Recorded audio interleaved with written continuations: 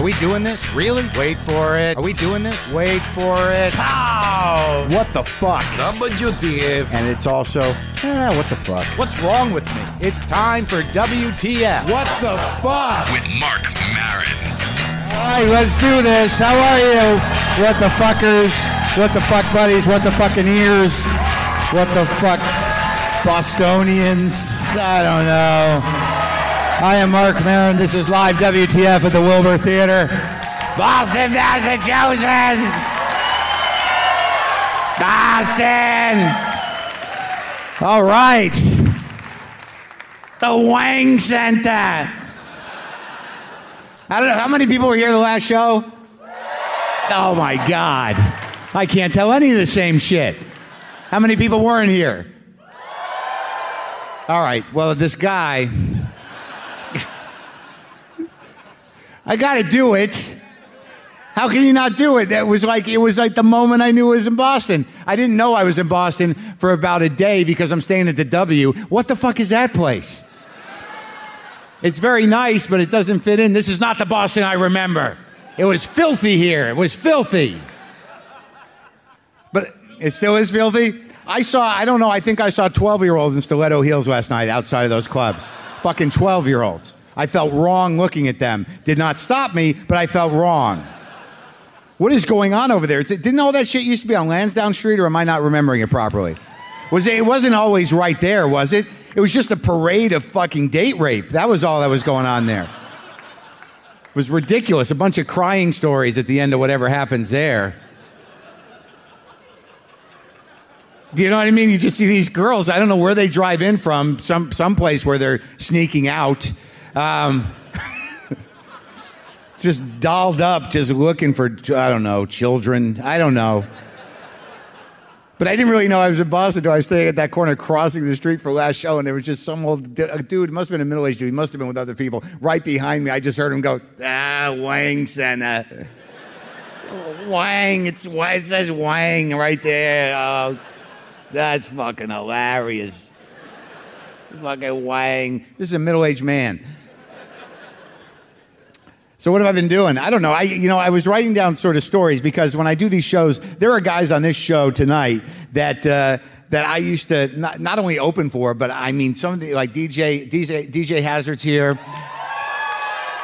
DJ Hazard is one of the first people I ever saw doing live stand-up comedy outside of like seeing like George Carlin when I was a kid. Like when I was in college and I just gotten here, I went to Play It Against Sam's in Alston, and I went to that basement, and that giant DJ Hazard was on stage doing jokes, and I'm like, holy fuck, I've never heard of this guy, and he's great. You mean people just do this for a job? And that's what inspired me.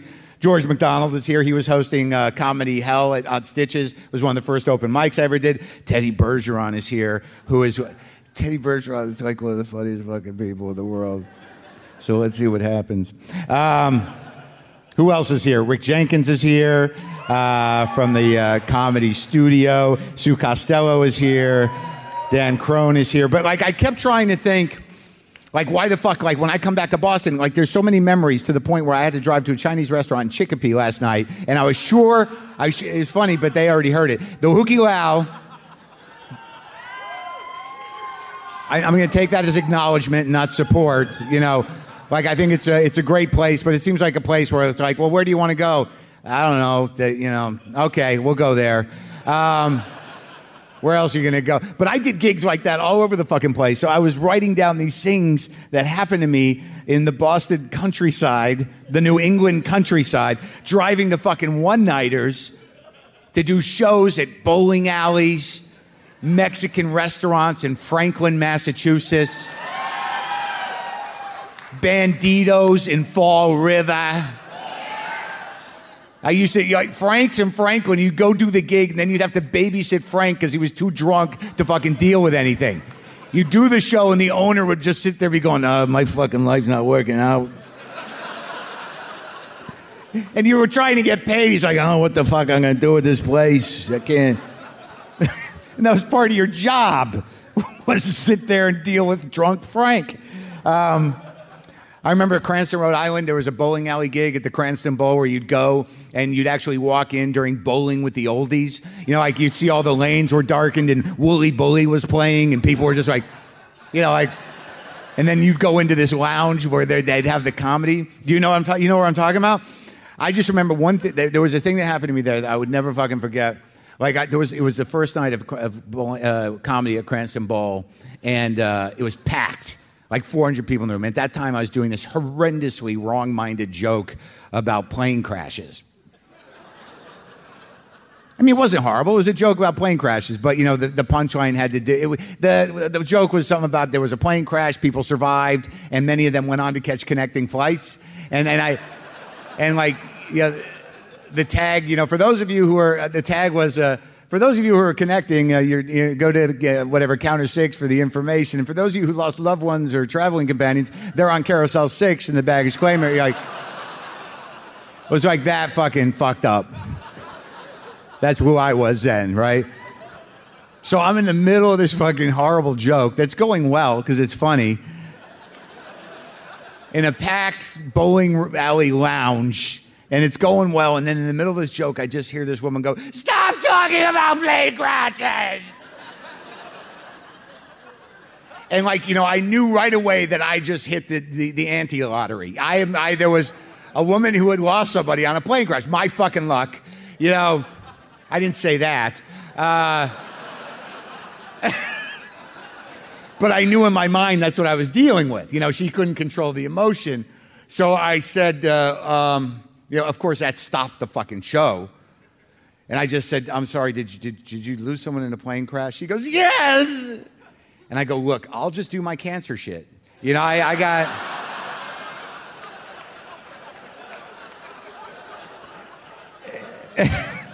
And that eased the moment. Sorry. Let me read a few emails and we'll start. All right, here we go. Subject line, "Fuck the game." In the time I've been listening, I've composed many emails to you in my head, but never actually wrote them down. But here's my opportunity. Not only will I be seeing you in Seattle, but also I had an epiphany about your show that you might find amusing. Here it is. The other day, Almost Famous was on TV. So my husband and I started watching. I hadn't seen it since becoming a Marin fan and was looking forward to your part. So there you were yelling, "Lock the gates." And my husband, who has listened to about 24 podcasts to my 200, says, "Yeah, that's what he says at the beginning of the podcast." Me, "No, he doesn't. He says, 'Fuck the game.'"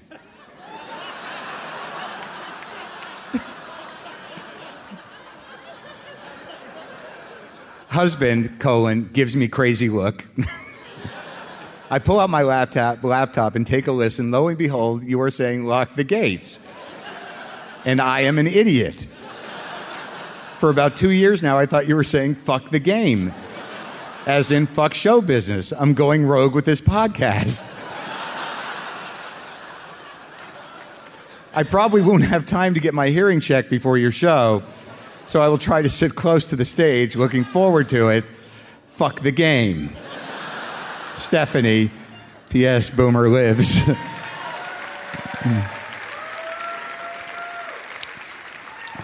Tripping on shrooms, I was marining. I think this guy's here. Phil? All right. So I'm just going to skip the part where you go, "I had to get this to you quick, so if you wanted to read it in Boston, I would be there." All right. So to the heart of the subject, when watching my parents' house for them while they were on vacation a few years back, my buddy brought over some shrooms, and the night, needless to say, took an interesting turn. After various bouts of using laser eyes to stop the lamps from dancing, trying to escape from the obnoxiously claustrophobic design of the bathroom wallpaper, and spending what seemed like an eternity debating with my then passed out dog if I was in a comic book or not. My last stop on this hallucinogenic train was my entire being invoked by your Jewy Karawakian comedy spirit.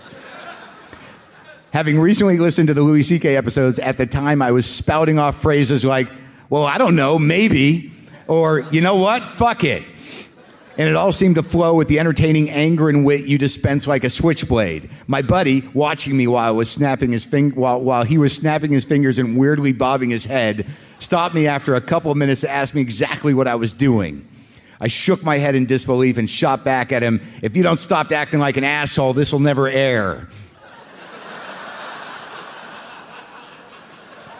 It was great and outer worldly, to say the least. Outworldly. Big fan of the show and happy to see good things coming your way. Looking forward to the show. Thank you, Phil. All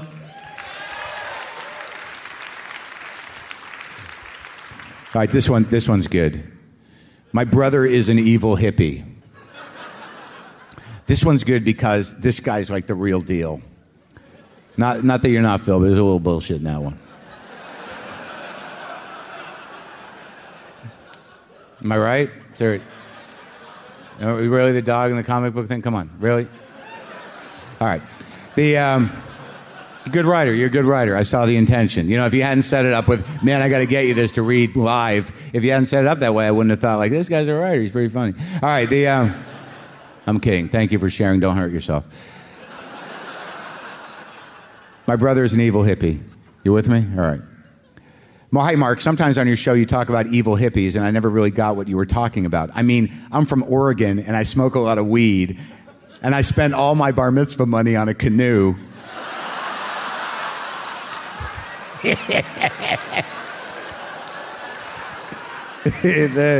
That's the line right there. This has been going on for a while. I live in a co-op, or at least the contractually enforced ruins of a co-op. I've been spat on by a drunk shaman. Point is, I feel like I've met some hippies, and I'd never really have called them evil. But you always say that on your show. That's something about your show. I feel like you say things that make a lot of sense. You seem to be the only one I see who's as irrationally anxious and freaked out by the world as everybody I know is. But your cultural references go way over my head. And I thought maybe evil hippie was just one of those things you talked about from elsewhere in space-time. But I just realized something. I was with my brother in the kitchen after smoking. I was watching him gulp down plain spaghetti, the biggest fucking bites I've ever seen, in the gross white kitchen light. He looked like a python eating a peccary. It was alarming watching him choke down the rope of pasta. He's pale and has a super black hair, his lips pierced. So is his septum. It's sort of a pointy neon green horseshoe. And I realized my brother is an evil hippie. I completely get what you mean now. It's super intense, and now I'm a little freaked out. I feel like he's got some sort of creepy dark power.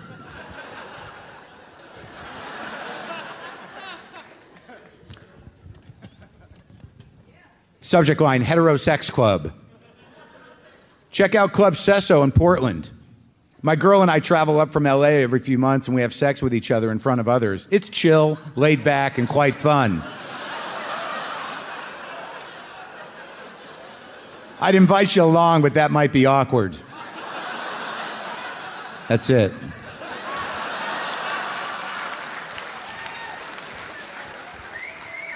All right, here's the last one. Classic miss here.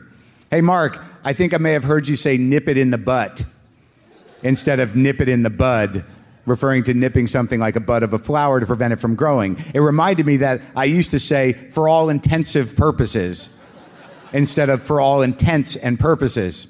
My friend had the best one. He thought the Kiss song said, "I want to rock and roll all night and part of every day."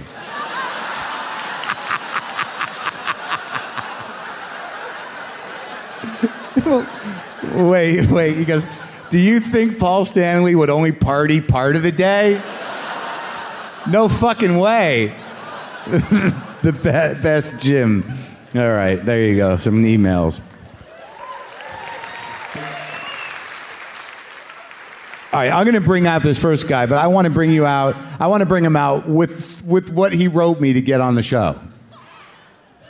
Is that all right, Dan? Huh? All right, this is from Dan Crohn, and I booked him on the show. I booked him because he a lot of people, I watch his tapes, and he's from here, and a lot of people want me to have him on. But this is after I booked him on the show. He goes, "Hey, man, I'm reaching out not only to thank you for putting me on the live show, but to give you some more background on me." I feel like I have to get out of my head, but I'll try and make it quick. I've been living in Somerville and doing comedy 8 years. Born in California, I grew up in Brookline and was introduced to comedy early by my dad, who owned a record store in Kenmore Square. Records were everywhere. Besides Hendrix, Muddy, and BB, there was Henny Youngman and Steve Martin and Cheech and Chong. I was listening to comedy at 10 years old. I met Johnny Carson when I was 15, seeing Jurassic Park in Malibu. Soon Yi, Woody's wife / adopted daughter, was one of my camp counselors at Sweepover Camp in Maine. I would get kicked out of Hebrew school class for listening to comic relief tapes. Forgot about wanting to be a comedian for a while, distracted by college and being in punk bands that only played handfuls of shows. Got a creative writing degree from a college that doesn't exist anymore. Started comedy at Dick Dougherty's Comedy Vault, did the door and rose to the ranks of a slow weekend penciled-in headliner. Started a punk rock stand-up show for a couple years that got sort of big and booked bands and my friends. I did some great shows with Stanhope. I've been moving to New York for 4 years. Trapped on the New England island of comedy. First comic I ever saw was Tony V when I was 15. He opened for Carrot Top. I'm the only Jew comic left in Boston, and I don't count Rich Seisler because he's always doing cruises. Anyway, your podcast has given me great company on many a drive to gigs, to God knows where. The New England comedy scene is crazy, dark, and twisted, but I think I'm figuring out some things. I feel like I'm doing the work. I feel like I'm getting better. I was with Tony V tonight, as a matter of fact, at an American Legion Hall for 300 people in Western Mass. The Michael Keaton episode got me there. Thanks again, man. Dan Crohn, ladies and gentlemen. Hey, buddy. How are you? Doing good, buddy. All right, let's do it. All right. All right, so let's just go right down the fucking list. What record store did your dad own? It was a record store underneath the Kenmore Square, like the huge Citgo sign. Yeah. It's now Campus Convenience, which is now just a place for college kids. And what was it called? He managed it. It was I have no idea, to be quite honest. You were too young. It was just this weird place where there were records, and your dad was there. There was records all over the apartment, so that was it. Right under the Citgo sign. Yep. Right by Storyville. Who remembers Storyville across the street? Nobody. A few of you. That fucking place was scary. Right near Narcissus. Yeah. Right in that building in Storyville. Holy shit. No, the building where Storyville used to be an SRO fucking hotel. This guy, Frankie Bastille, who I told some of you about the last show, in that fucking place, right across from your dad's record store, when he probably still owned it, I saw some guy shooting up for the first time. What, that's not funny to you? Listen to me. It's pretty fucking funny. Right. So I wanted to get a half a gram of Coke, so I go to my Coke dealer's house, and somehow or another I left with a fucking Fender amp because he dealt with mostly musicians, so it was sort of a museum of lost dreams. Like, yeah, I'll pay you back. Just take the amp for now and just give me the 8-ball. I'll be back for it. So I end up going back to Frankie's SRO with the amp and a half a gram of Coke, and he goes, can I do something? I'm like, sure. He goes, I'm going to shoot mine. I'm like, fuck. Okay, I guess I'll watch. Now, there is a punchline to this. So I snort some lines, and he goes into the bathroom and he ties himself off, and he's like, he pulls the syringe, and he shoots himself up in the arm, and literally he goes, fuck, man, there's baking soda in this. And I was so impressed that he could taste from the inside. Like, I was like, that's like junkie genius. He can taste with his veins. That's sick. All right, yeah. Anyways, back to your Jewish upbringing. Yeah. Brookline. Oh, it's where the Jews live. Yeah. It's huge. Brookline. Yeah, Brookline. That's right. So, your dad owned this record store. So how'd you end up in Malibu seeing Johnny Carson at a movie theater? Born in California, all my family lives out there. So visiting my grandmother, went to go see Jurassic Park. Right. Johnny Carson's in the back row. Yeah. My grandmother drags me by my ear to go meet him and says, this is my grandson. He wants to be a comedian. And the networking in me, I should have done a better job. But I think I said, no, I don't. And Johnny said, you're right, you shouldn't, kid. Good instincts. I think I was 12, and then we saw Jurassic Park, and at the end, he just came up to me and he said, did you enjoy the movie? That's a showbiz story. It's 12 years old. Who think you're going to see Johnny Carson and his girlfriend? That's a hell of a story. And, that was it. That was when I should have said, hey, just so you know, can I get your email wasn't around there, but I think you did the exact right thing. I think if a 12-year-old, how old are you, 12? Yeah, 12. If you would have said, hey, can I get your address or something? Because I think in the future I'm going to make a bad decision. He would be... But now, yeah, everybody goes, hey, you have a good showbiz story? Yeah, I met Johnny Carson. Come on. When you were 12? Nothing to do with comedy, though. When did you decide to be a comic, dude? 04, which is my birthday's or anniversary is this Thursday. 9 years. So you count the years of doing comedy? Well, I started 4/4/04, so that kind of made me think about it all the time. If maybe it was a different day. But what are you actually gauging? Because, I mean, if I know comics, every year that goes by, you're like, am I still on schedule? How come I didn't fucking get that thing yet? Well, when is that going to happen? I know I don't have a gig that night. Yeah. There you go. There's a sad story. But I actually called Dick. I'm going to be at the Vault that night, the place I started. So what the hell? Dick Doherty, if you don't know, I'll do my impression of Dick Doherty. When I first did a road gig with him, I'm driving Dick somewhere, and he goes, you know what your problem is, Marin? You're insecure. All right. He actually fired me because I didn't drive him. Oh, really? To the show, yeah. See how that works? I didn't know, though, that was a thing. You had to drive the headliner. But what did you do? Didn't you have a gig up until recently? Yeah, I was doing Tuesdays at the Vault, but like the punk rock stand-up, I ended it a couple years ago. But just a fun show with bands. But didn't you have a day gig? Yeah, I was a teacher. I just see that you quit a noble profession, helping our children. And it's a good thing because I was doing it half-assed because of this comedy thing. So I had to get out of there. What is that? How does that look? I felt guilty. I was a guidance counselor, and all I was thinking about was like my MapQuest directions to Bangor, Maine, when I should have been helping the kids. You should have been thinking about why you're still using fucking MapQuest. But maybe you should upgrade your computer a little bit to this. I was trying to scale it back a couple of years. To this decade, maybe it'd be good. So wait, but were you being like a bad guidance counselor? In my, deep down in my heart, I felt they should probably get somebody who is not a comedian and is not staying up till 3 a.m. and is not pissing his life away. But what I'm asking you, did you ever have kids sitting in front of you and you went, I don't fucking know. I would say, I provided guidance. Do what you want. What are you asking me for? I'm fucking tired. Exactly. I was exhausted. And just tough stuff. I couldn't juggle both of them, so this is the first year where I quit and tried to see if I can do this. And have you seen a guidance counselor? My old guidance counselor, who told me I would never do anything. So I appreciate him at the most. So you're out of the education racket. Yeah. Oh my God. It was a tough decision, and I'm struggling, but I feel good. Yeah. Yeah, definitely. Just trying to do comedy. What about the Jew thing? How's that working out? We're happy Pesach. Are you religious at all? Not at all. No? But I was bar mitzvahed. Yeah? How'd that go? Temple Israel here in Boston, and then I had my party at Route 1 in Saugus at a place called Wei-Lu's, which is a giant temple that they built for a Chinese restaurant, and I had my party there. Yeah, it's still there, but it's been closed for like 8 years. So there's a giant temple there. Yeah. And it's nothing. And there's no, nobody took it over. Was there a theme to your bar mitzvah? We just. God, please tell me there was. A lot of pork. Yeah, that was it. Not. We were. A reform. I'm not a real Jew. So. Reform. Yeah. So the Yo-Yo Man. He performed at me. He performed at my show. The Yo-Yo Man was there. He was from the Smothers Brothers back in the day. Who told you that? My folks. Yeah. And that meant nothing to you. This yo-yo guy used to work with the Smothers Brothers. The best is that my parents told me what he made this week. Yeah. $150. Yeah? And I actually have my first bar mitzvah gig this Saturday coming up. It's too bad you weren't doing comedy then. You might have opened for him in Maine. The Yo-Yo Man. What exactly did the Yo-Yo Man do? Tricks, and then he autographed yo-yos and gave them out to the kids. So wait, let me see if I can give you a flashback. So you're the bar mitzvah boy, right? It's your big day.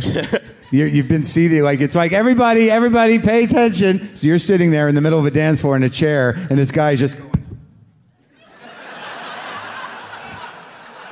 Instead of lifting me up on the chair like they do. Exactly. He was good, though. He killed it. It's hard to make it stick.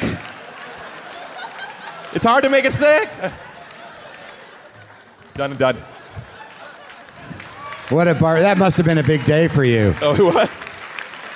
We Jew it up. Wait, hold on. What about walk the dog? Walk the dog. There you go. Fucking Duncan, man. Duncan. That was the shit, right? Remember? I want a Duncan Butterfly. I've moved out of the Imperial. Remember the Imperial was the one that was sort of clear plastic, but the butterfly was a weird-shaped one that always hurt your fucking hand? Lipped up, yeah. What kind of bullshit? Was that a good thing? Should we be nostalgic for the yo-yo? Was that a simpler time where kids were better kids? Where you just give them something that they couldn't watch porn on? Here's a toy you can't jerk off to that we understand. I should have put the yo-yo guy in my credits. Give the kid a yo-yo. You don't have to be worried that they're going to use it in some way that you can't stop them from doing it. See some kid choking himself out with a fucking yo-yo string. Walk in, he's got it tied around his dick, and he's trying to make it walk the dog. Yes, I just went all that way for that joke. I did the hip thrust and everything. You saw it here, 49-year-old Marc Maron fucking a yo-yo. And that's about as Jewish as I get. I mean, yo-yo man.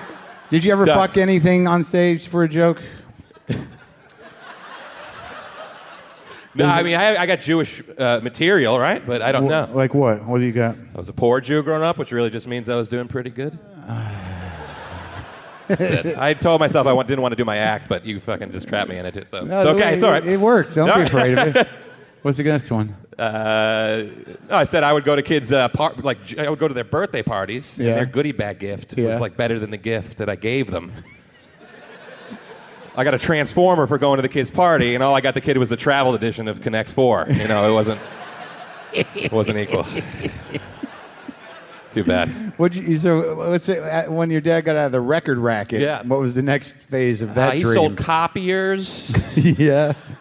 Payroll services. That's like one of those weird real jobs. That's right. He did the payroll for the old Comedy Connection and got me into the first comedy show I ever saw with Carrot Top and Tony V. Yeah. And I sat in the third row. Yeah. I was like 15 years old. Yeah. And I didn't know about an opening act. And Tony came out. Yeah. And said, "How's everybody fucking doing?" Yeah. And I looked at my dad and I said, "This is it. Yeah. I want to do this." He said, "Fuck," in front of people. That was exactly it. I didn't know. He's funny. How'd you respond to Carrot Top? I was a huge fan. I was great. And one of the highlights of my career thus far was playing cards with Tony V and him telling me the story that he would hide, when he was on the road with him, he would hide Carrot Top's props before the show. And one time, he made Carrot Top cry. And for me to tell him that story at a card game was one of my highlights. You told Carrot Top that story? No, just Tony. So he made Carrot Top cry? Yes. Oh. He just hid the whole big giant thing of the props. I saw his show in Vegas because I went to interview him, and he invited me to a show, and it was like there was so much money in that show. That's right. Like because huge production. It's a huge production, but it's unnecessary. Like he does his prop thing, and then at some point, like 2/3 through the show, it literally starts snowing in the theater for no fucking reason at all. And I asked him, what was that about? He's like, well, we had the money. That was pretty respectable. For snow? Well, just like with no explanation whatsoever. So when are you going to move to New York? When's that happening? I think you got to laugh on I've been moving there for 4 years. It's not going to happen. This is, I'm trapped. I can't leave. What do you fucking mean, man? Right. No, you know what? That's not true. I'm just very comfortable and complacent, and I love it. I got a good apartment. I don't know if that means anything, but I don't want to live with like 12 people in a railroad apartment in New York. Are you chasing the dream, or are you just You're making it happen, buddy. Here we go. Yeah. Well, the last podcast I did was like 30 listeners, so this is a step up. So, what if you got to leave Boston? When am I going to leave Boston? I think quitting the teaching job was the first step. Yeah. Because that job was, again, I was there. Are you married? Do you have a girlfriend? No, single. I should have moved 4 years ago. You're right. Yeah. I got a lot of friends there, and then the whole thing of like starting over. They're like, "Oh, you're not really starting over." You are. I feel like you are starting over. You know what? Excuse me a minute. Yeah, let's talk. There's a lot of fear here. Let's get into it. Other guests, we don't need. Right, okay. I think you got to go to New York and take the fucking hit. Just take the hit. Right. Just do it. Right? Yeah. Yeah. Oh, shit. Here. Oh yeah. Let's do it. Because what's the worst that could happen? You fail. You think you're not funny. I think that's the worst. Yeah. No one likes you. You can't get work. That. You're in an apartment in New York. You're lonely. How about if I'm just there Monday through Thursday and I have to keep coming back to New England for the work? I did that for a fucking year, bro. Okay. Do it. All right. Because what'll happen is you'll be in New York. Pressure now. Shit. You'll be coming up here to do to do the Leaning Tower of Comedy or whatever, and then giggles, baby. Giggles, sure. Why not? Sure. You'll come out and do those gigs. You'll go back to New York and you'll be like, "Fuck, I can't get on anywhere. This is bullshit. What the fuck am I doing here?"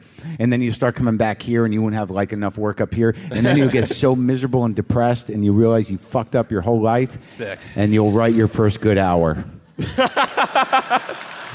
If it goes like that, then I'm going to move. Dan Crohn, ladies and gentlemen. Thanks, guys. Appreciate it. Thanks, Marc. Thank you, Dan. Ladies and gentlemen, this next performer, to me, is like, she should be a national treasure here in Boston. And I think she is. You might have seen her in The Fighter. Please welcome Sue Costello to the stage.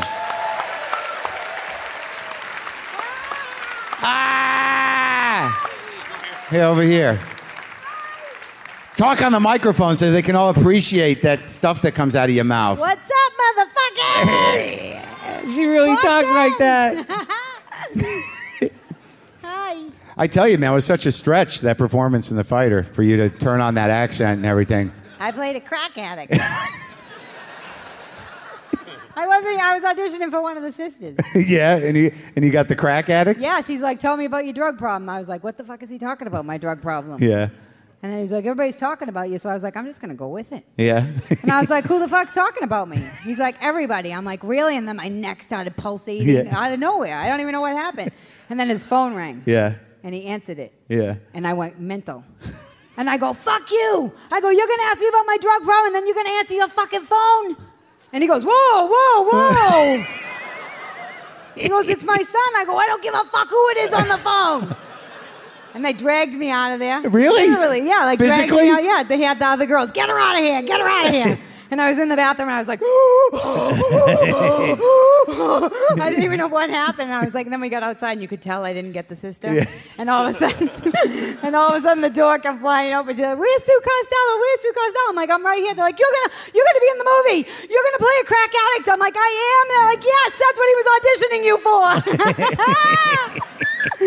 So I did a good crack addict. They said that's what a crack addict would do. The second they had an in, like as soon as he answered the phone, they would try to divert it. So you just instinctively knew what a drug addict would do. All my Meisner technique from UMass Boston. What about all your...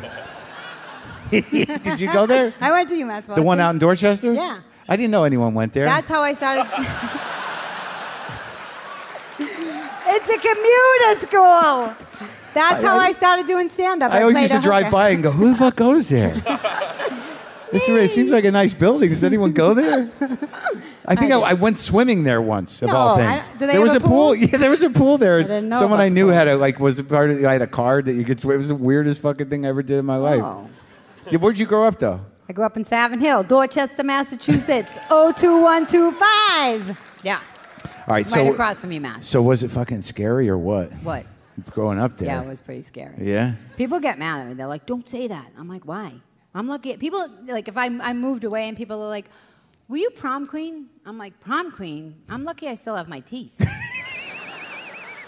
But, like, I was always scared of it. Like, it was scary. I just thought that I would drive over I'd drive past some fucking street and automatically I'd be wearing a yarmulke. And they'd just be like, there's a Jew in our neighborhood. Yeah, I never met any Jewish people until I moved to Brooklyn. Jewish people? Until I moved to Brooklyn. So it was all Irish people? All Irish people, and we fought. That's how I first got that second story. That story I just told you was the second callback for The Fighter. The first callback, I went in and they were auditioning. They asked us like, how tall are you? I'm like 5'3". They're like, how much do you weigh? I'm like 105 pounds. They're like, have you ever been in a fist fight? And it was like my two worlds collided, Hollywood and Dorchester. And I was like, have I ever been in a fist fight? I was like, click, click, click, click, click, click, click, click, click. Which one should I tell them? Which one should I tell them? Which one should I tell them? Which one should I tell them? And so I was like, all right. I was walking through Faneuil Hall. Yeah. I was like with my sister, who was at BU Law at the time. She had one moot court class under her belt. That's it. And I was shit-faced, and I had my lazy eye would always come out when I was drunk, too. I was like... always looking for a fight, right? When I'm walking and this girl comes walking, she was like 7 feet tall. She had like a leather jumpsuit on with zippers all over it. And she's walking towards us like... My sister turns around, she goes, don't you say a fucking word. So she walks by me and I go, under my breath. And she turns around and sucker punches me and knocks me out cold. In the middle of a restaurant, I am knocked out cold, and the girl's gonna fucking kill me. She's like, ah, ah, ah. My sister's trying to calm her down with her moot court skills. Yeah. And she finally calms her down, and I wake up and I call her a cunt, and she knocks me back out again.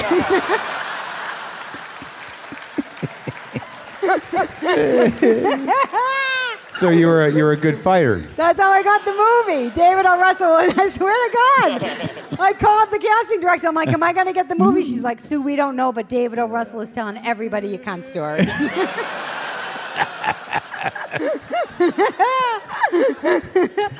How was he a good guy? He's a little nutty. What? He's a little nutty. Yeah. And Christian. What? Christian was on YouTube. Oh, I thought you said he was Christian. I'm like, what happened? No. They all had reputations for like being yelling. Yeah. Well, so you're there with Christian Bale, who did a fucking insanely amazing job in that movie. So good.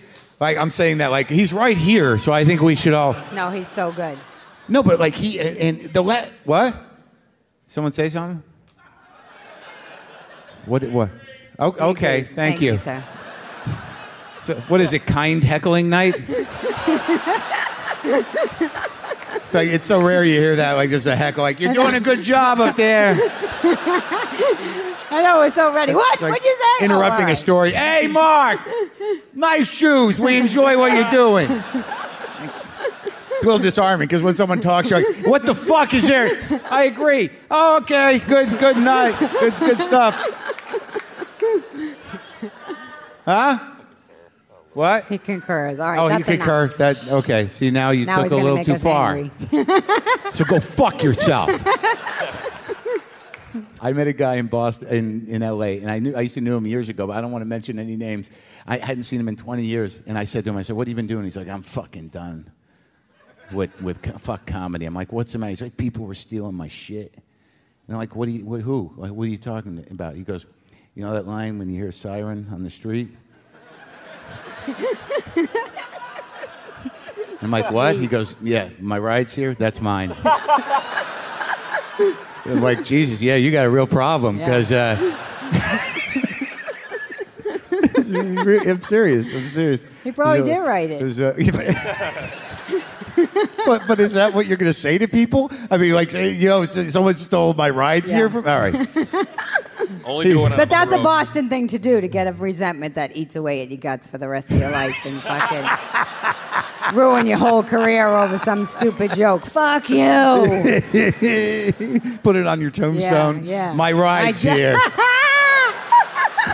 I'll show them. Yeah. And just put your name right under it. Did you ever fight any fights that you won, Costello? No. Nope, never. But wait, when I met you, when you were starting out, didn't you have some other fucked up job? Weren't you like a... I worked with high-functioning, mentally challenged people for a while. I was very good at that. I worked at McDonald. You see how everyone quiets down like Why? that? Because no, but it's a very noble job. But like in my mind, I'm like, there's part of me that wants to go like, that must have been hilarious. Hilarious. Why? I was telling my friend today. Seriously, one of them. I was Irish Catholic. I was 16. We didn't talk about sex, and I got to the house one day, and the lady's like, "Listen, I gotta go. You can either vacuum or give Marc a shower." And I was like, "I'll give Marc a shower." I don't even know why I said it. I had never seen a naked man before. How old is Marc? Marc's like 35, and he's like has like a mongoloid. He's had a mongoloid, whatever. Down syndrome. Down syndrome. Sorry.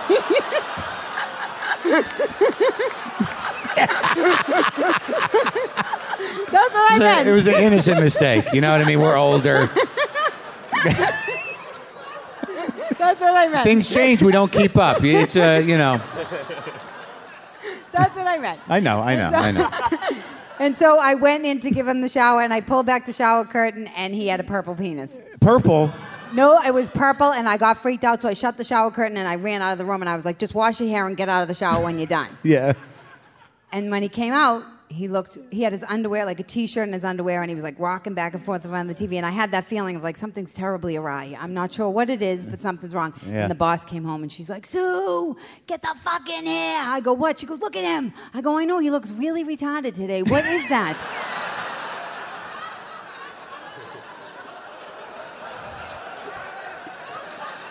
Yeah.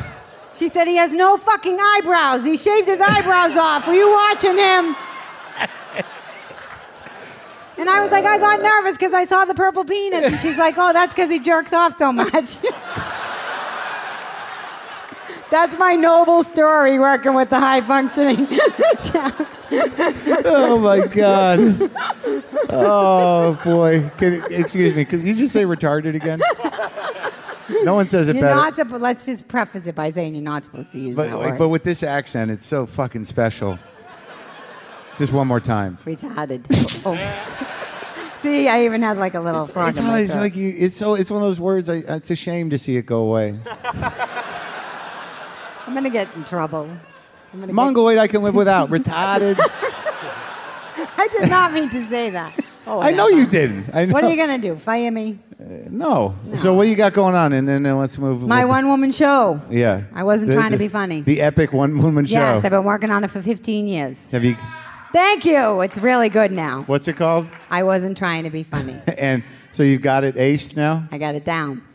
Yeah. What was it? Oh, do we need to talk about that Artie thing? No, yeah, we got to talk about the Artie thing. Yes, we have to tell them. I owe my whole career to Marc Maron, everybody, and I just found out.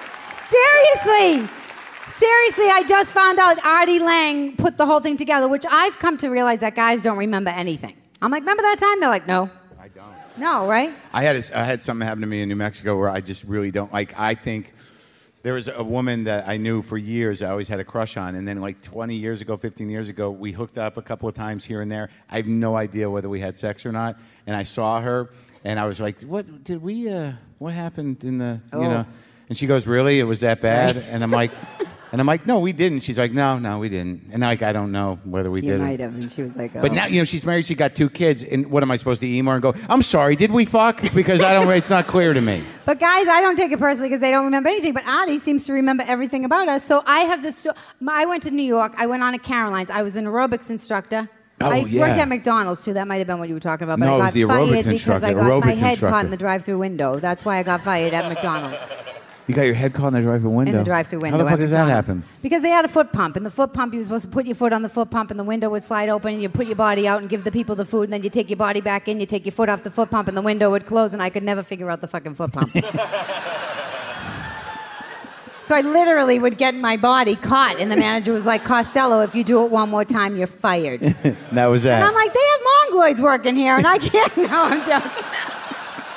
Stop! I'm going to get in trouble. It's Easter. So I used to teach aerobics when I was, like Dan was saying, when you moved to New York, I was a middler in Boston. I moved to New York, so I had to start from the beginning. Yeah. Teaching aerobics to old ladies, 85-year-old ladies, and I had to do a bring a show at Caroline's, which means you have to bring like 15 people. I didn't know anybody in New York, so I brought the old ladies, literally. Blue-haired ladies in the front row. And Luna Lounge was like the hipster kind of like place where all like the industry people hung. It got canceled that night, and all the industry people came to Caroline, saw my 10-minute set. I ended up in Hollywood, 2 TV deals, my own sitcom. I would always tell the story that Luna Lounge got canceled, and then I did Artie Lang's show on Monday night. He goes, yeah, it got canceled because Marc Maron missed his flight. Mm-hmm. I did it for you. You don't remember. And you don't remember fucking me afterwards either. Yeah. I do remember that because you went unconscious and you woke up and called me a cunt. Sue Costello, ladies and gentlemen. Let's move down. Ladies and gentlemen, this next guest, this is this thing I'm doing. I think can honestly be called one of the godfathers of alternative comedy in the Boston area. He started the Comedy Studio over at the Hong Kong in Cambridge, and also, he was working as a comic for years. I knew him. I knew his old girlfriend, who was frightening, but now he's married and happy. Rick Jenkins, ladies and gentlemen.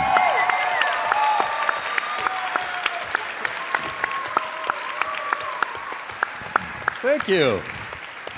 I remember you from way back. Oh, yeah. You didn't like me. You know what it was? You were just annoying. You would sit there and say, how come I'm not on Letterman? How come I'm not on Letterman?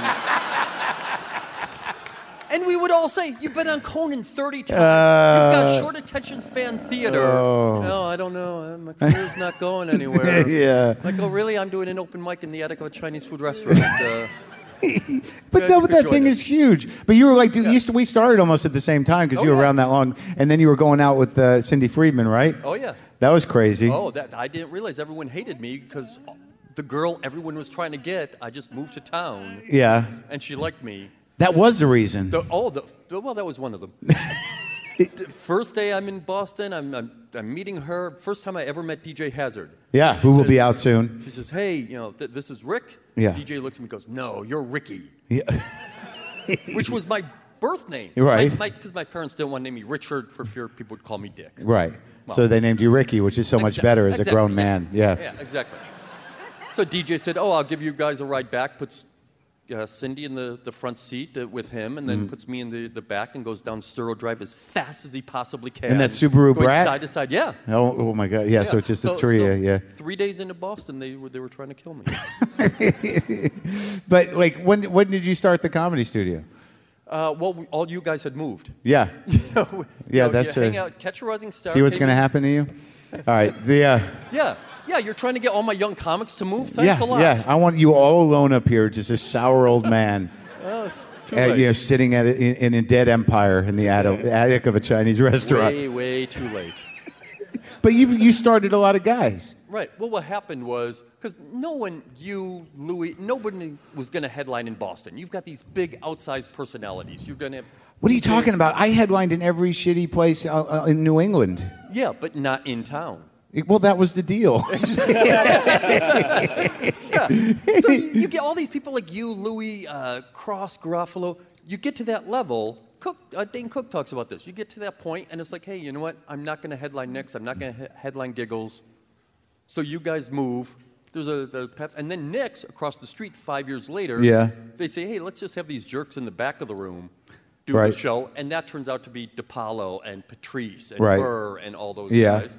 And then they moved on. Patrice, And then they moved on, and I started this little open mic, and we get Eugene Merman and Brendan Small and Jen Kirkman. And he did that. He did that. You should thank him. It was not easy, and I don't mean to condescend to the bad gigs all over New England, but I remember, like, doing Nick's in that time, like, one of the first guest spots I ever did at Nick's, like, I was trying to break in over there, and they would use me. They would put me on guest spots, and it was like, I was going to go on, I had a 10-minute guest spot, and they're like, you're going after Leary, and I'm like, oh, fuck. So like Leary, like he was one of those guys that even if he didn't do well, there was such a mania to it. It was like like for fucking 20 minutes, he does that. The crowd doesn't even know they've just been brain raped, you know.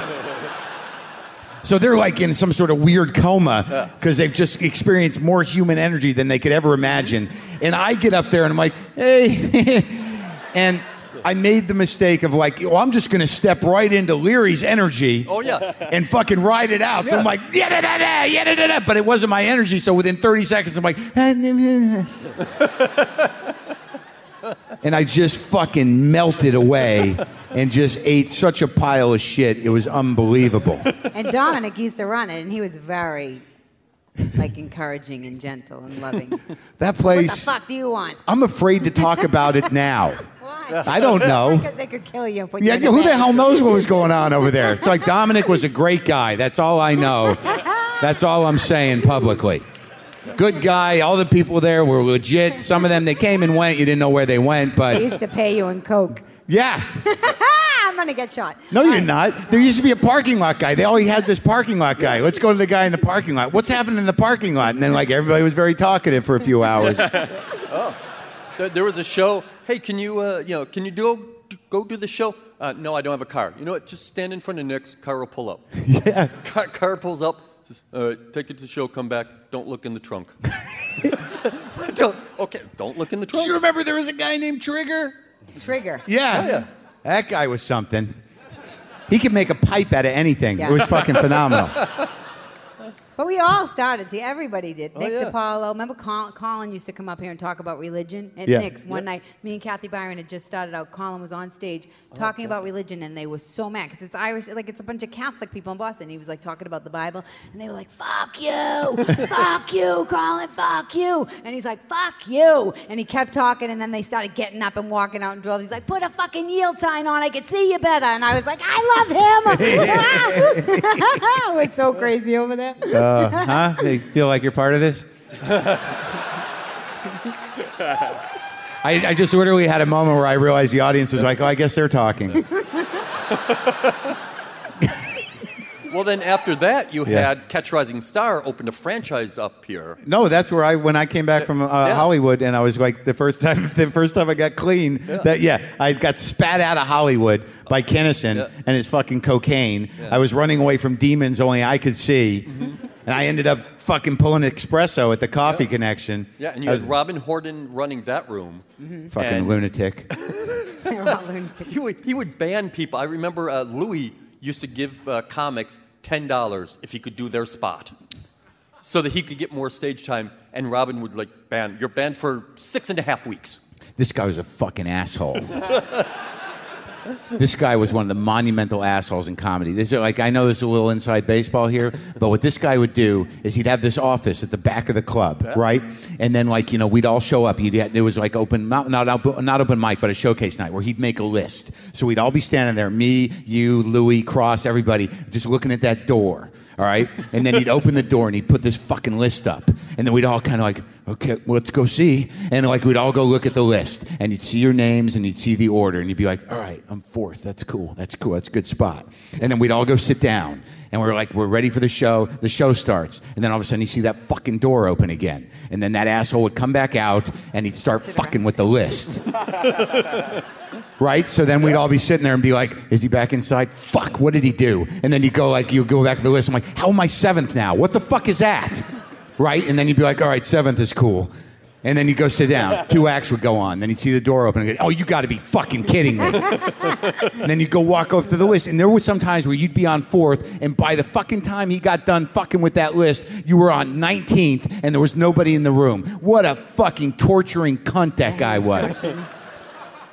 I'm sorry about the word. I'm sorry. It was unnecessary. That's my word. I'm sorry. First time I auditioned for him, he said, I get the feeling you want to be a dirty comedian. You? Yeah, I said, well, you saw my act. I didn't do anything. He said, yeah, I get the feeling you might be dirty. I said, well, I didn't do it. If it's a feeling, there's nothing I can do about it. He said, no, all you can do is come here, hang out, and just watch until I change my mind. He was horrible, but he used to show up at my gigs, recently. He would show up in Seattle, just Robin Horton, it would just be like, oh my God, why are you here? He's like, I see what you're doing. And I'm like, I haven't seen you in 15 years. And then I'd see him go to the back of the room and put a list on the wall.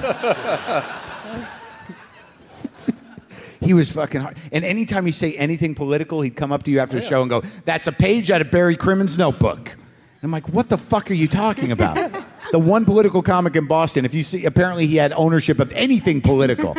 So, all right, so give us another horrible story. Oh, name someone. Well, tell the one you want to tell. You got any, what was a life-changing story for you?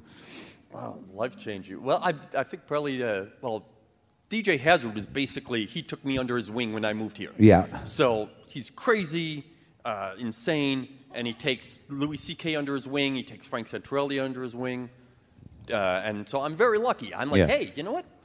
I always thought, hey, I'll move to Boston, I'll be like Batman. This town ain't ever seen me. Right. Then I see DJ, I go, Robin's not a bad job. Yeah. I ain't going to be Batman. Look at these people. They're incredible. We go up, we do a show up in Vermont. Yeah. And we stop at a little restaurant on the way back. And we walk in and the place is filled. Everyone stops talking and just stares at us. Yeah. I'm like, well, they know we're show business celebrities. Yeah. We sit down, we start eating. 2 people leave, 2 more. 20 people leave. Yeah. 30 people leave. Now the place is empty. Yeah. What we don't know is that 2 of America's most wanted criminals have been in this town. The police are looking for them. and they look exactly like me and DJ. Yeah. So the waitress has been walking up to people saying, when you finish your pancakes, get the fuck out. They're killers. So we leave the restaurant, and the best part, the police didn't want to confront us in the restaurant because they had left their weapons in the car and didn't want to face me without weapons. Yeah. We drive down Woodstock, Vermont. Police are following us. We don't know it. Lights come on.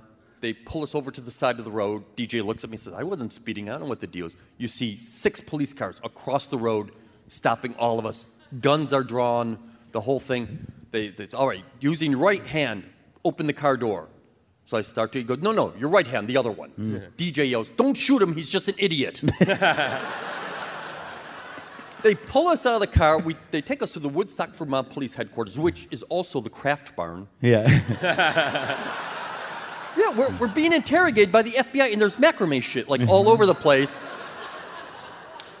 We go for 6 hours. This is before they had to drive our fingerprints to a fax machine to find out that we weren't the killers. And I said, do you think 2 of America's most wanted criminals, and we travel the country hiding out as stand-up comics? And an actual FBI agent said to me, I've been on cases where stranger things have happened.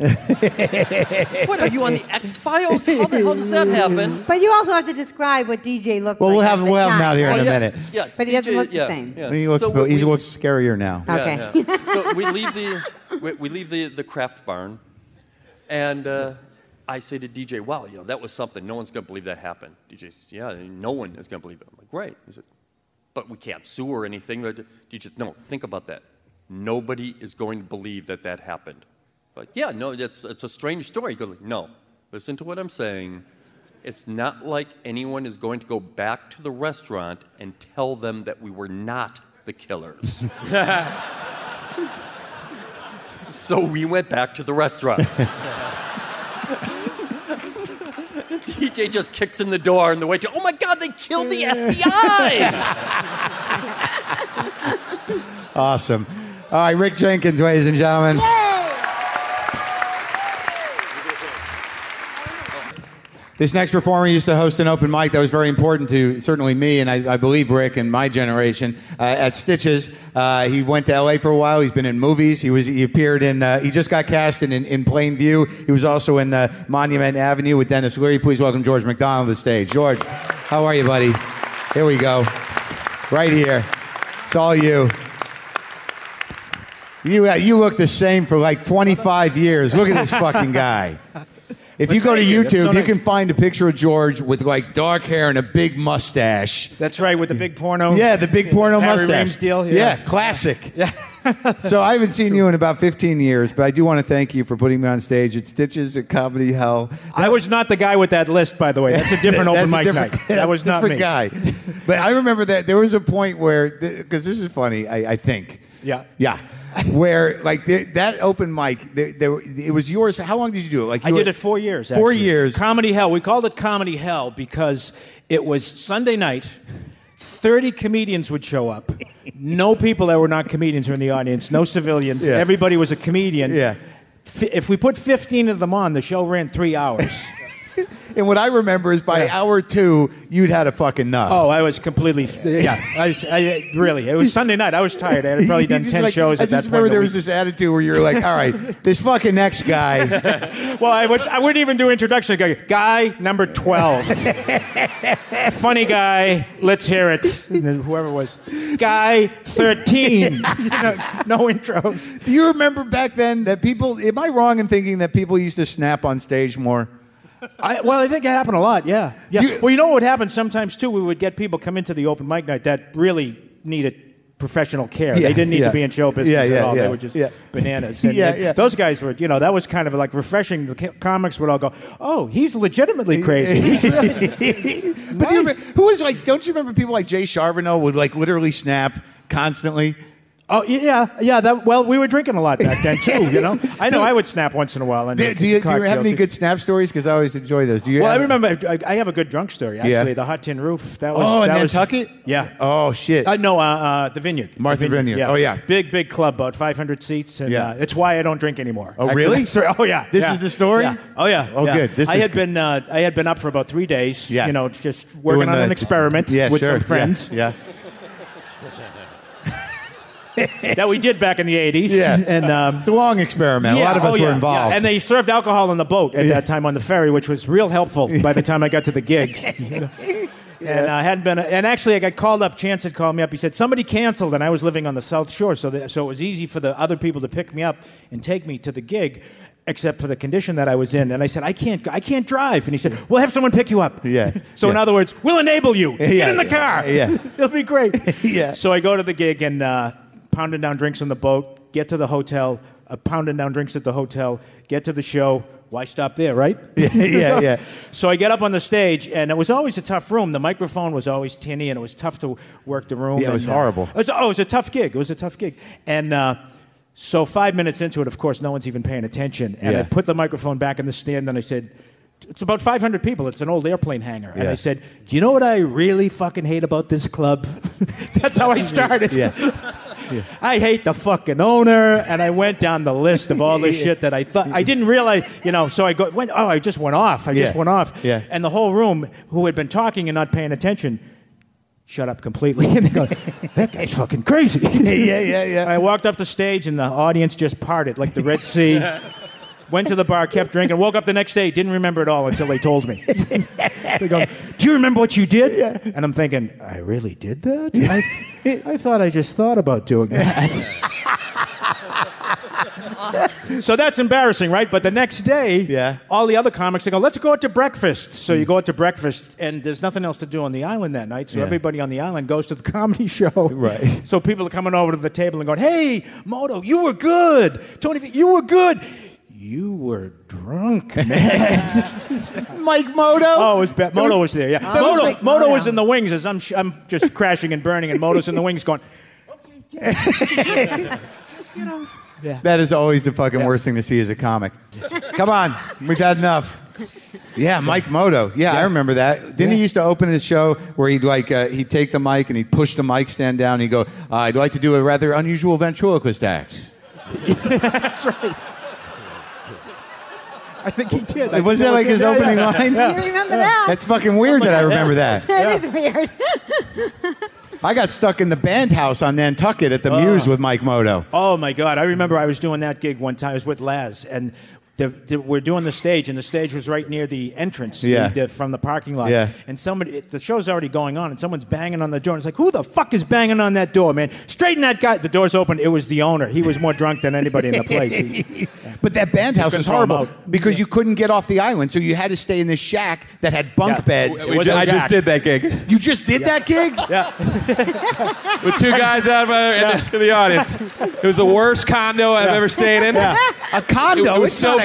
That building with the bunk beds, and we hated it so much that we took the 6:30 ferry out of there. Yeah, it was bad. You didn't wait there. You didn't sleep in the bunk bed. No, we probably haven't changed the sheets. We stayed there on the couches because it was so disgusting. There was a giant shit in the toilet as soon as we got to the condo. Oh, my God. I can't believe that. That just happened this summer. It was pouring rain in one of the worst New England gigs ever. It's still fucking there? The bunk beds are still there? They're still doing comedy. That's right. Amazing. Yes, they are. Wow, because that was had to be like the 90s maybe? It was fucking horrendous. So I just remember, horrible. First of all, we were on coke, and now you're in a bunk bed with another dude on coke. Not where you want to be. You're sitting there going, oh, fuck, man. And he's up there going, no shit, man. Let's talk for a little while. On bunk beds. Yeah. It was like some sort of evil childhood memory. Still there. Oh, it's terrible. God damn it. Yeah, but I just remember, there was, and I told you backstage, I remember opening for you somewhere at some shitty situation. Right. And there were many. Right, yeah. you had, we had to do, 45 at the end, but at some point, you, occasionally you would juggle those balls, right? That's right, yeah. But dependent upon the room, yeah. Right. If you could actually do it, yeah. Yeah, but, you didn't like juggling. Not really. Yeah. So I just remember I brought George up. He did a half hour for nobody, and they were a shitty audience, and he took these fucking 5 balls out of a bag. And I don't know if you've ever seen one hatefully juggling. Yeah, it's good. It's a skill, yeah, let me tell you. He was really like, all right, really work. we're fucking doing this now. Yeah. I'm almost done. Yeah. As soon as the one Checking ball, my watch in between, like, is that fucking the time? That's instead of the apple, you're like. That's hilarious. Bitter juggling. Oh yeah, absolutely. It was George used to flip the guns. George, tell him. He used to live with us. Yeah. Me, we were Greg roommates down in New Fitzsimmons, York. and George used to live together in New York. Well, I never did that bit on stage, but I was. He used to be in his room flipping his guns and putting them back in. I'd hear the noise. I'd be like, George, what are you doing? Yeah. First, I'd blow dry his hair. Yeah. And then he'd put his things on. What are they called when you put the guns in holster. there? Yeah, he put his holster on, and then I'd hear click, click, click, click, click, click. And I'm like, what are you doing, George? And he would flip the guns and put them in the thing really quick. Real guns? Yeah. No. Those were replicas. They were fake. Yeah. No, real guns. This was just a hobby? I can get you some. Actually, yeah. I am from South Boston, so I can get you no problem. You have a gun flipping hobby? No, I was actually going to try to work it into a bit, but it just never happened. I was just trying to do the gun twirling thing or something. Were you trying to work it into your last bit ever? Yeah, yeah, right. That could be. That could be. I'm going to use this soon. Yeah, right. These are just practice guns. That's it. They're loaded. Run for your lives. That last guy killed, literally. Oh shit.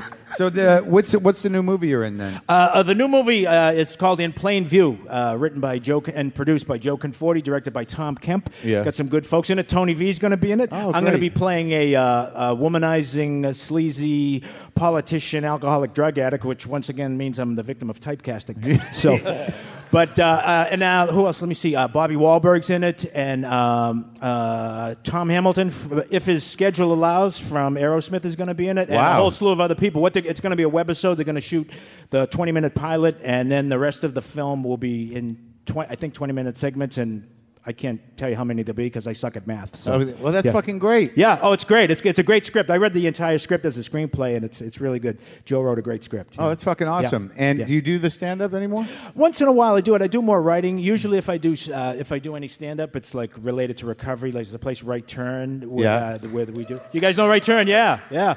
And it's a creative. It's a recovery place that's geared for creative people, and we do a lot of comedy shows and fundraisers and stuff over there.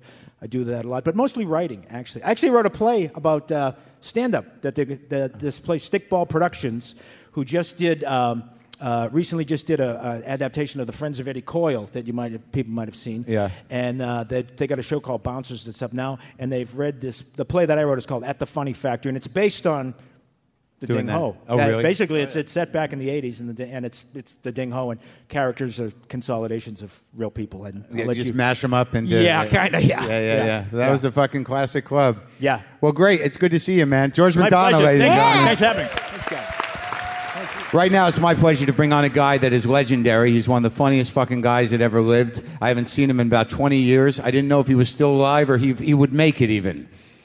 When I used to see this guy wandering around town when we were both drunks, I would show up in a room and he'd go, "Oh, look, the marinated man. The marinated man is here." Teddy Bergeron, ladies and gentlemen.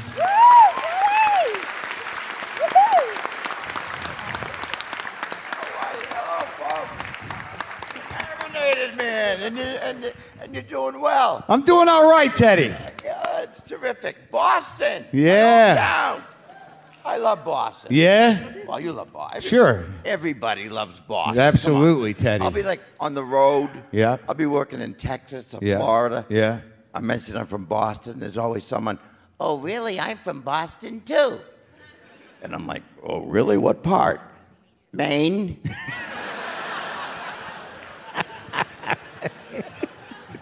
I'm fucking so glad to see you, man. Oh, it's good to see you, Marc, and I'm glad you're doing well. I really am. Yeah. I'm so surprised. Not surprised. Okay.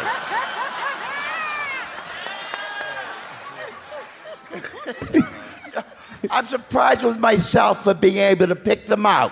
Oh, yeah. Good spin. Well, I'm a little tired. Yeah, all right. I'm getting no sleep. I have recurring dreams.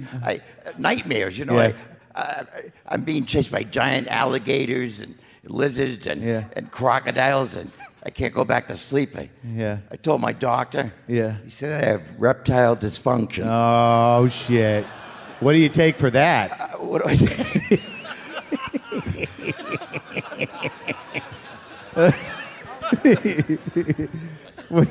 Anyway, look at the energy you bring here. Yeah. Because energy's important, Marc. Yeah, it is. You know that in comedy, in life. Yes. Life is, we live in a duality. It's positive, negative energy. Yeah, right. Back and forth, we fight with it. Yeah. Happens to me. I see a woman. Yeah. Positive energy. She wants me. Yeah. Then the negative energy comes in. Yeah. Well, what a beautiful woman like her want with somebody like you. Yeah. Then the positive returns. Maybe she's an idiot.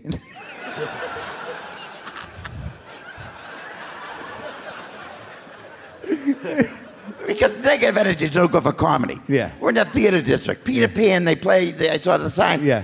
I went to see Peter Pan on Broadway. Yeah. There's always some guy in the crowd that don't want anybody to have fun, right? Right. Okay? Yeah. And all the kids were excited. And You were a Sandy kid? Duncan Yeah. played, Yeah. Peter. She Yeah. took a bow, and Yeah. she flew above the crowd. And all the kids are like, oh, look at her fly, look at her fly. There's always that jerk in the back in a deep voice. Yeah. She's on a wire. She's not flying, she's on a wire. There's no Santa Claus, and she's on a wire. No, she's flying, she's on a wire. It's gonna break, she'll land on you, you'll die.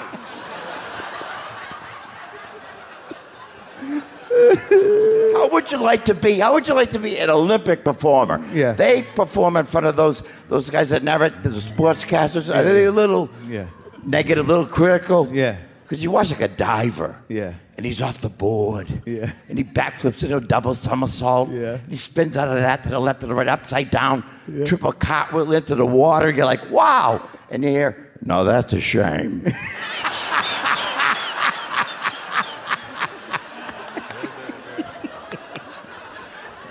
You got to remain positive. It's hard in Boston. Yeah. Because you got to drive into traffic. I know that. Seriously, Boston traffic's going to piss you off, Yeah, Marc. yeah, I don't right. care. You could be the nicest guy in the world. Yeah. Maybe on a blind date trying to show how thoughtful you are. Yeah. Oh, you look so special. And because you look special, I'm going to take you to my favorite restaurant because it's special just like you. And it's not far from here either, no. It's just down the road a piece, and we should be there just as soon as fuckhead gets out of the way. Oh, look at this asshole! Asshole wouldn't be here if it wasn't for fuckhead. But you're gonna love this place. It's got a great atmosphere. It's got great ambience. You can't drive in Massachusetts. And I know it's Easter and religious and everything, but this is the last state that Mother Teresa visited. Yeah. Do you remember that, Marc? Sure. She was in New Bedford, Massachusetts. That was her last pilgrimage. And there was a priest that drove her to the high mass. Yeah. No, I'm sure it happened to him. Yeah. He's like, oh, Mother Teresa, when the bishop told me that I'd be driving you to the mass, I felt so blessed, as if the good Lord himself was smiling down upon. Now, there's a high mass at 10 and an early rosary at 9, which we're not going to make with this fucking traffic. Watch my language. That's easy for you to say. You're not driving in this shit. No, you don't have to drive anyway, do you? Because you're Mother Teresa. And everybody's got to kiss your ass. Who the fuck do you think you are?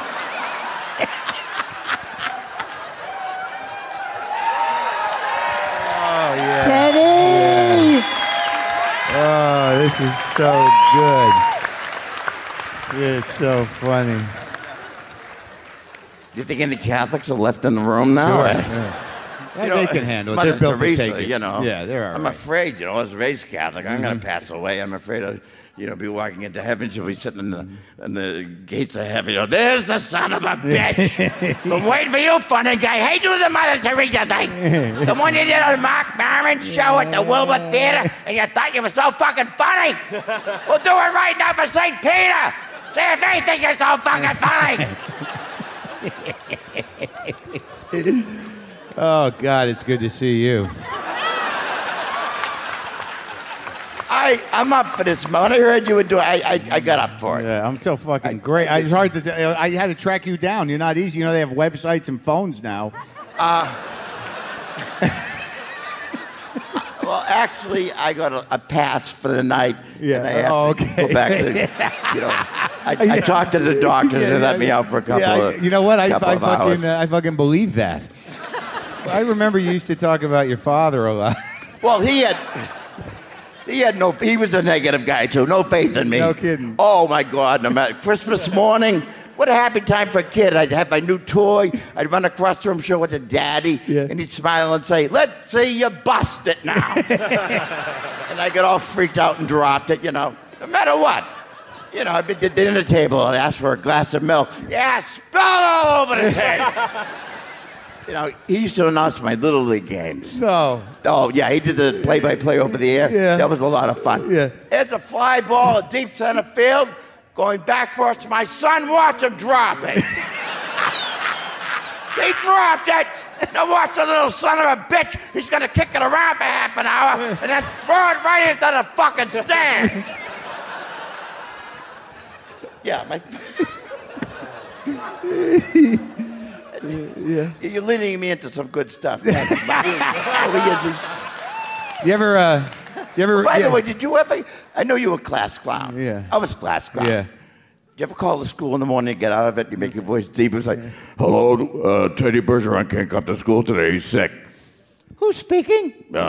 This is my father. But did your mother ever call you a son of a bitch? Yeah, sure. That was an odd mama, wasn't it? Yeah. You son of a bitch! Well, I agree with you. Do you ever look at your horoscope? My horoscope. Well, I'm a Cancer. I'm a Cancer. That's because you look at the other ones. Yeah. Aquarius, take a vacation. You deserve it. This is your year. Sagittarius, you've worked hard. You should relax. Good things are happening for you. Cancer. Buy a shotgun. Place your mouth over the barrel and pull the trigger. You owe it to yourself and your friends. Teddy Bergeron, ladies and gentlemen. Let's move it down. Get DJ out here. That was beautiful. You feel good? I had fun. I love it. All right. My hometown. Right now, it's my pleasure to bring out a man that inspired me, Louis C.K., and spawned an entire generation of Boston comics, DJ Hazard, ladies and gentlemen. All right. Let's do it.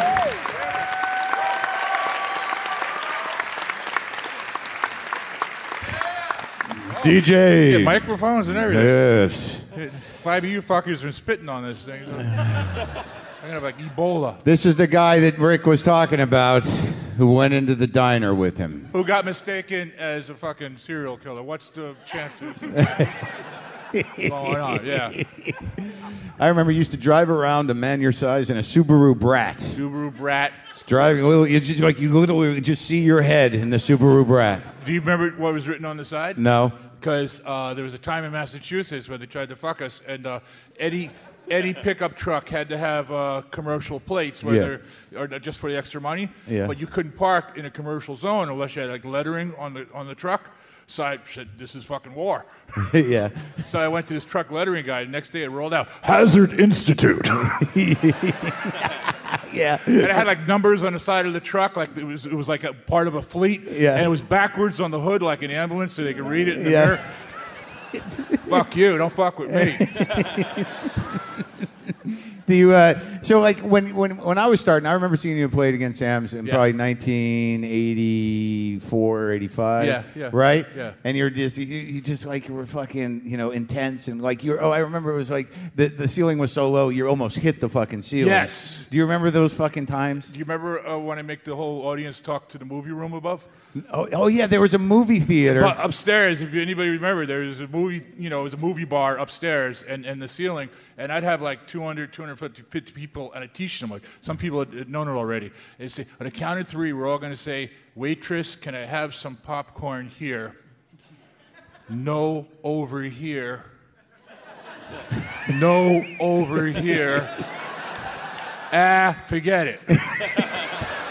1, 2, 3. In the movie room, like, yeah, what the fuck? Haunted. Now, so like when you used to drive him around, you used to drive Louis around. Yeah. What like Louis? No. Nobody drove Louis. Oh, that's right. He had all those fucking cars. Louis never had a license because Louis' cruising speed, his average speed was 100 miles an hour. Yeah. He was always getting his license revoked, but he still fucking drove. And it was like being in an attack. Actually, at one point, he wanted to join the Air Force and be a killer helicopter pilot. They must have seen him out on the pike because I'd never seen a guy so quickly weave between. He had like foresight. He was like psychic. He knew where every car was. And I'm like, ah! And he was like 12. How old was he? He was his little howdy doody puppet.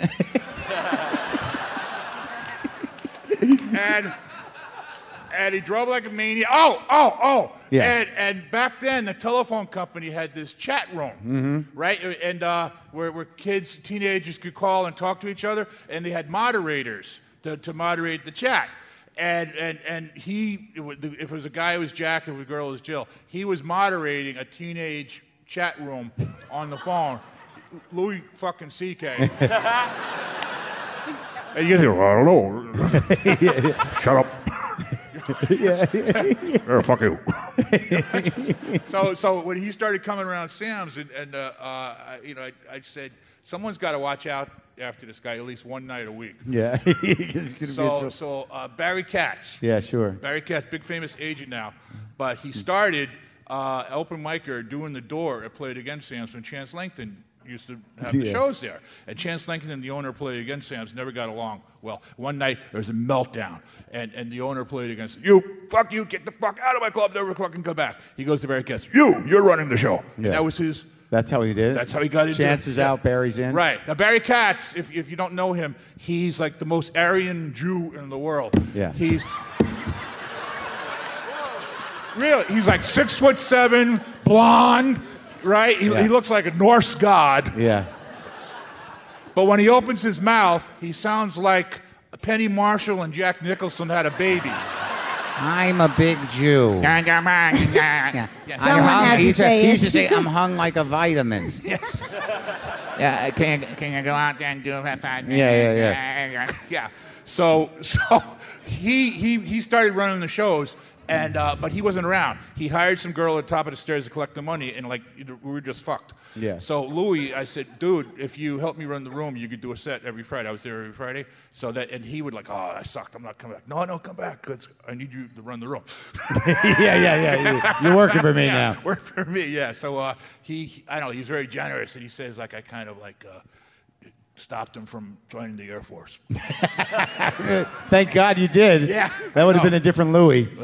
I don't know what we would have gotten there. Pity the enemy. There'd be no fucking wars. Yeah. It'd be over. Iraq, 6 minutes. Fuck you. Goodbye. Yeah. What? Are you still doing a lot of stand-up? You still out there? No. As little as fucking possible. Yeah, is it over? Yeah, it's over. Really? Yeah. Barry Katz is mad at him. Barry Katz is mad at you? No. Yeah, Barry Katz, he's blackballed me. So I moved to New York 7 years ago, and remember what you're telling me backstage? What did I say? My goal in life was to be the ultimate bad guy. Oh, yeah. No, you said that when we were drinking all night, and we were all hopped up. We're all fucking and you used to have a goatee, and he's in my face going, you know what I want to be? The ultimate movie bad guy. Well, you work with what you got. So I've become the king of the noir indies, okay? So I've been a gangster, a retired hitman, a serial killer, a cult leader, groundskeeper for an abandoned mental hospital. Yeah, good.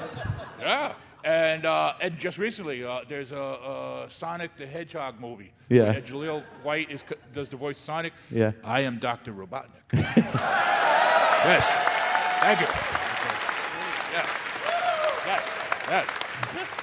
You still got the Subaru Brat? No, she died in California. I felt bad. I had to put her down. Yeah. It was she broke her back, literally. She had New England rust, and I was driving to Oregon, and she cracked in half.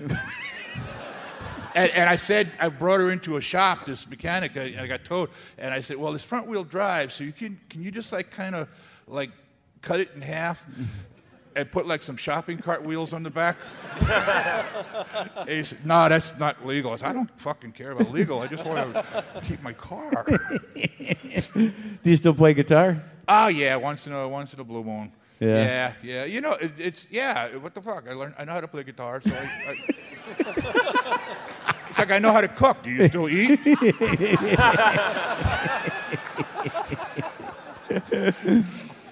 Do you miss doing stand-up? No, now it's special. Like I come back to see you guys, once a couple, 5 times a year. I say, I do Rick's Comedy Studio, I do some special show somewhere. So now it's fun. Now I want to fucking do it. I got so tired of listening to myself. Yeah. If you see my act, I was listening to myself. That's fucking great. The acting thing's working out, and you look great. Thank you, brother. And it's great to see you. DJ Hazard, ladies and gentlemen. Thank you, people. Teddy Bergeron, George McDonald, Rick Jenkins, Sue Costello, Dan Crohn. Thank you for coming for Live WTF. I hope you had a good time. We got to be out of here by midnight. I hope everybody feels good. Thank you for listening to the show. Good night, Boston. Kick on the music. Let's do it.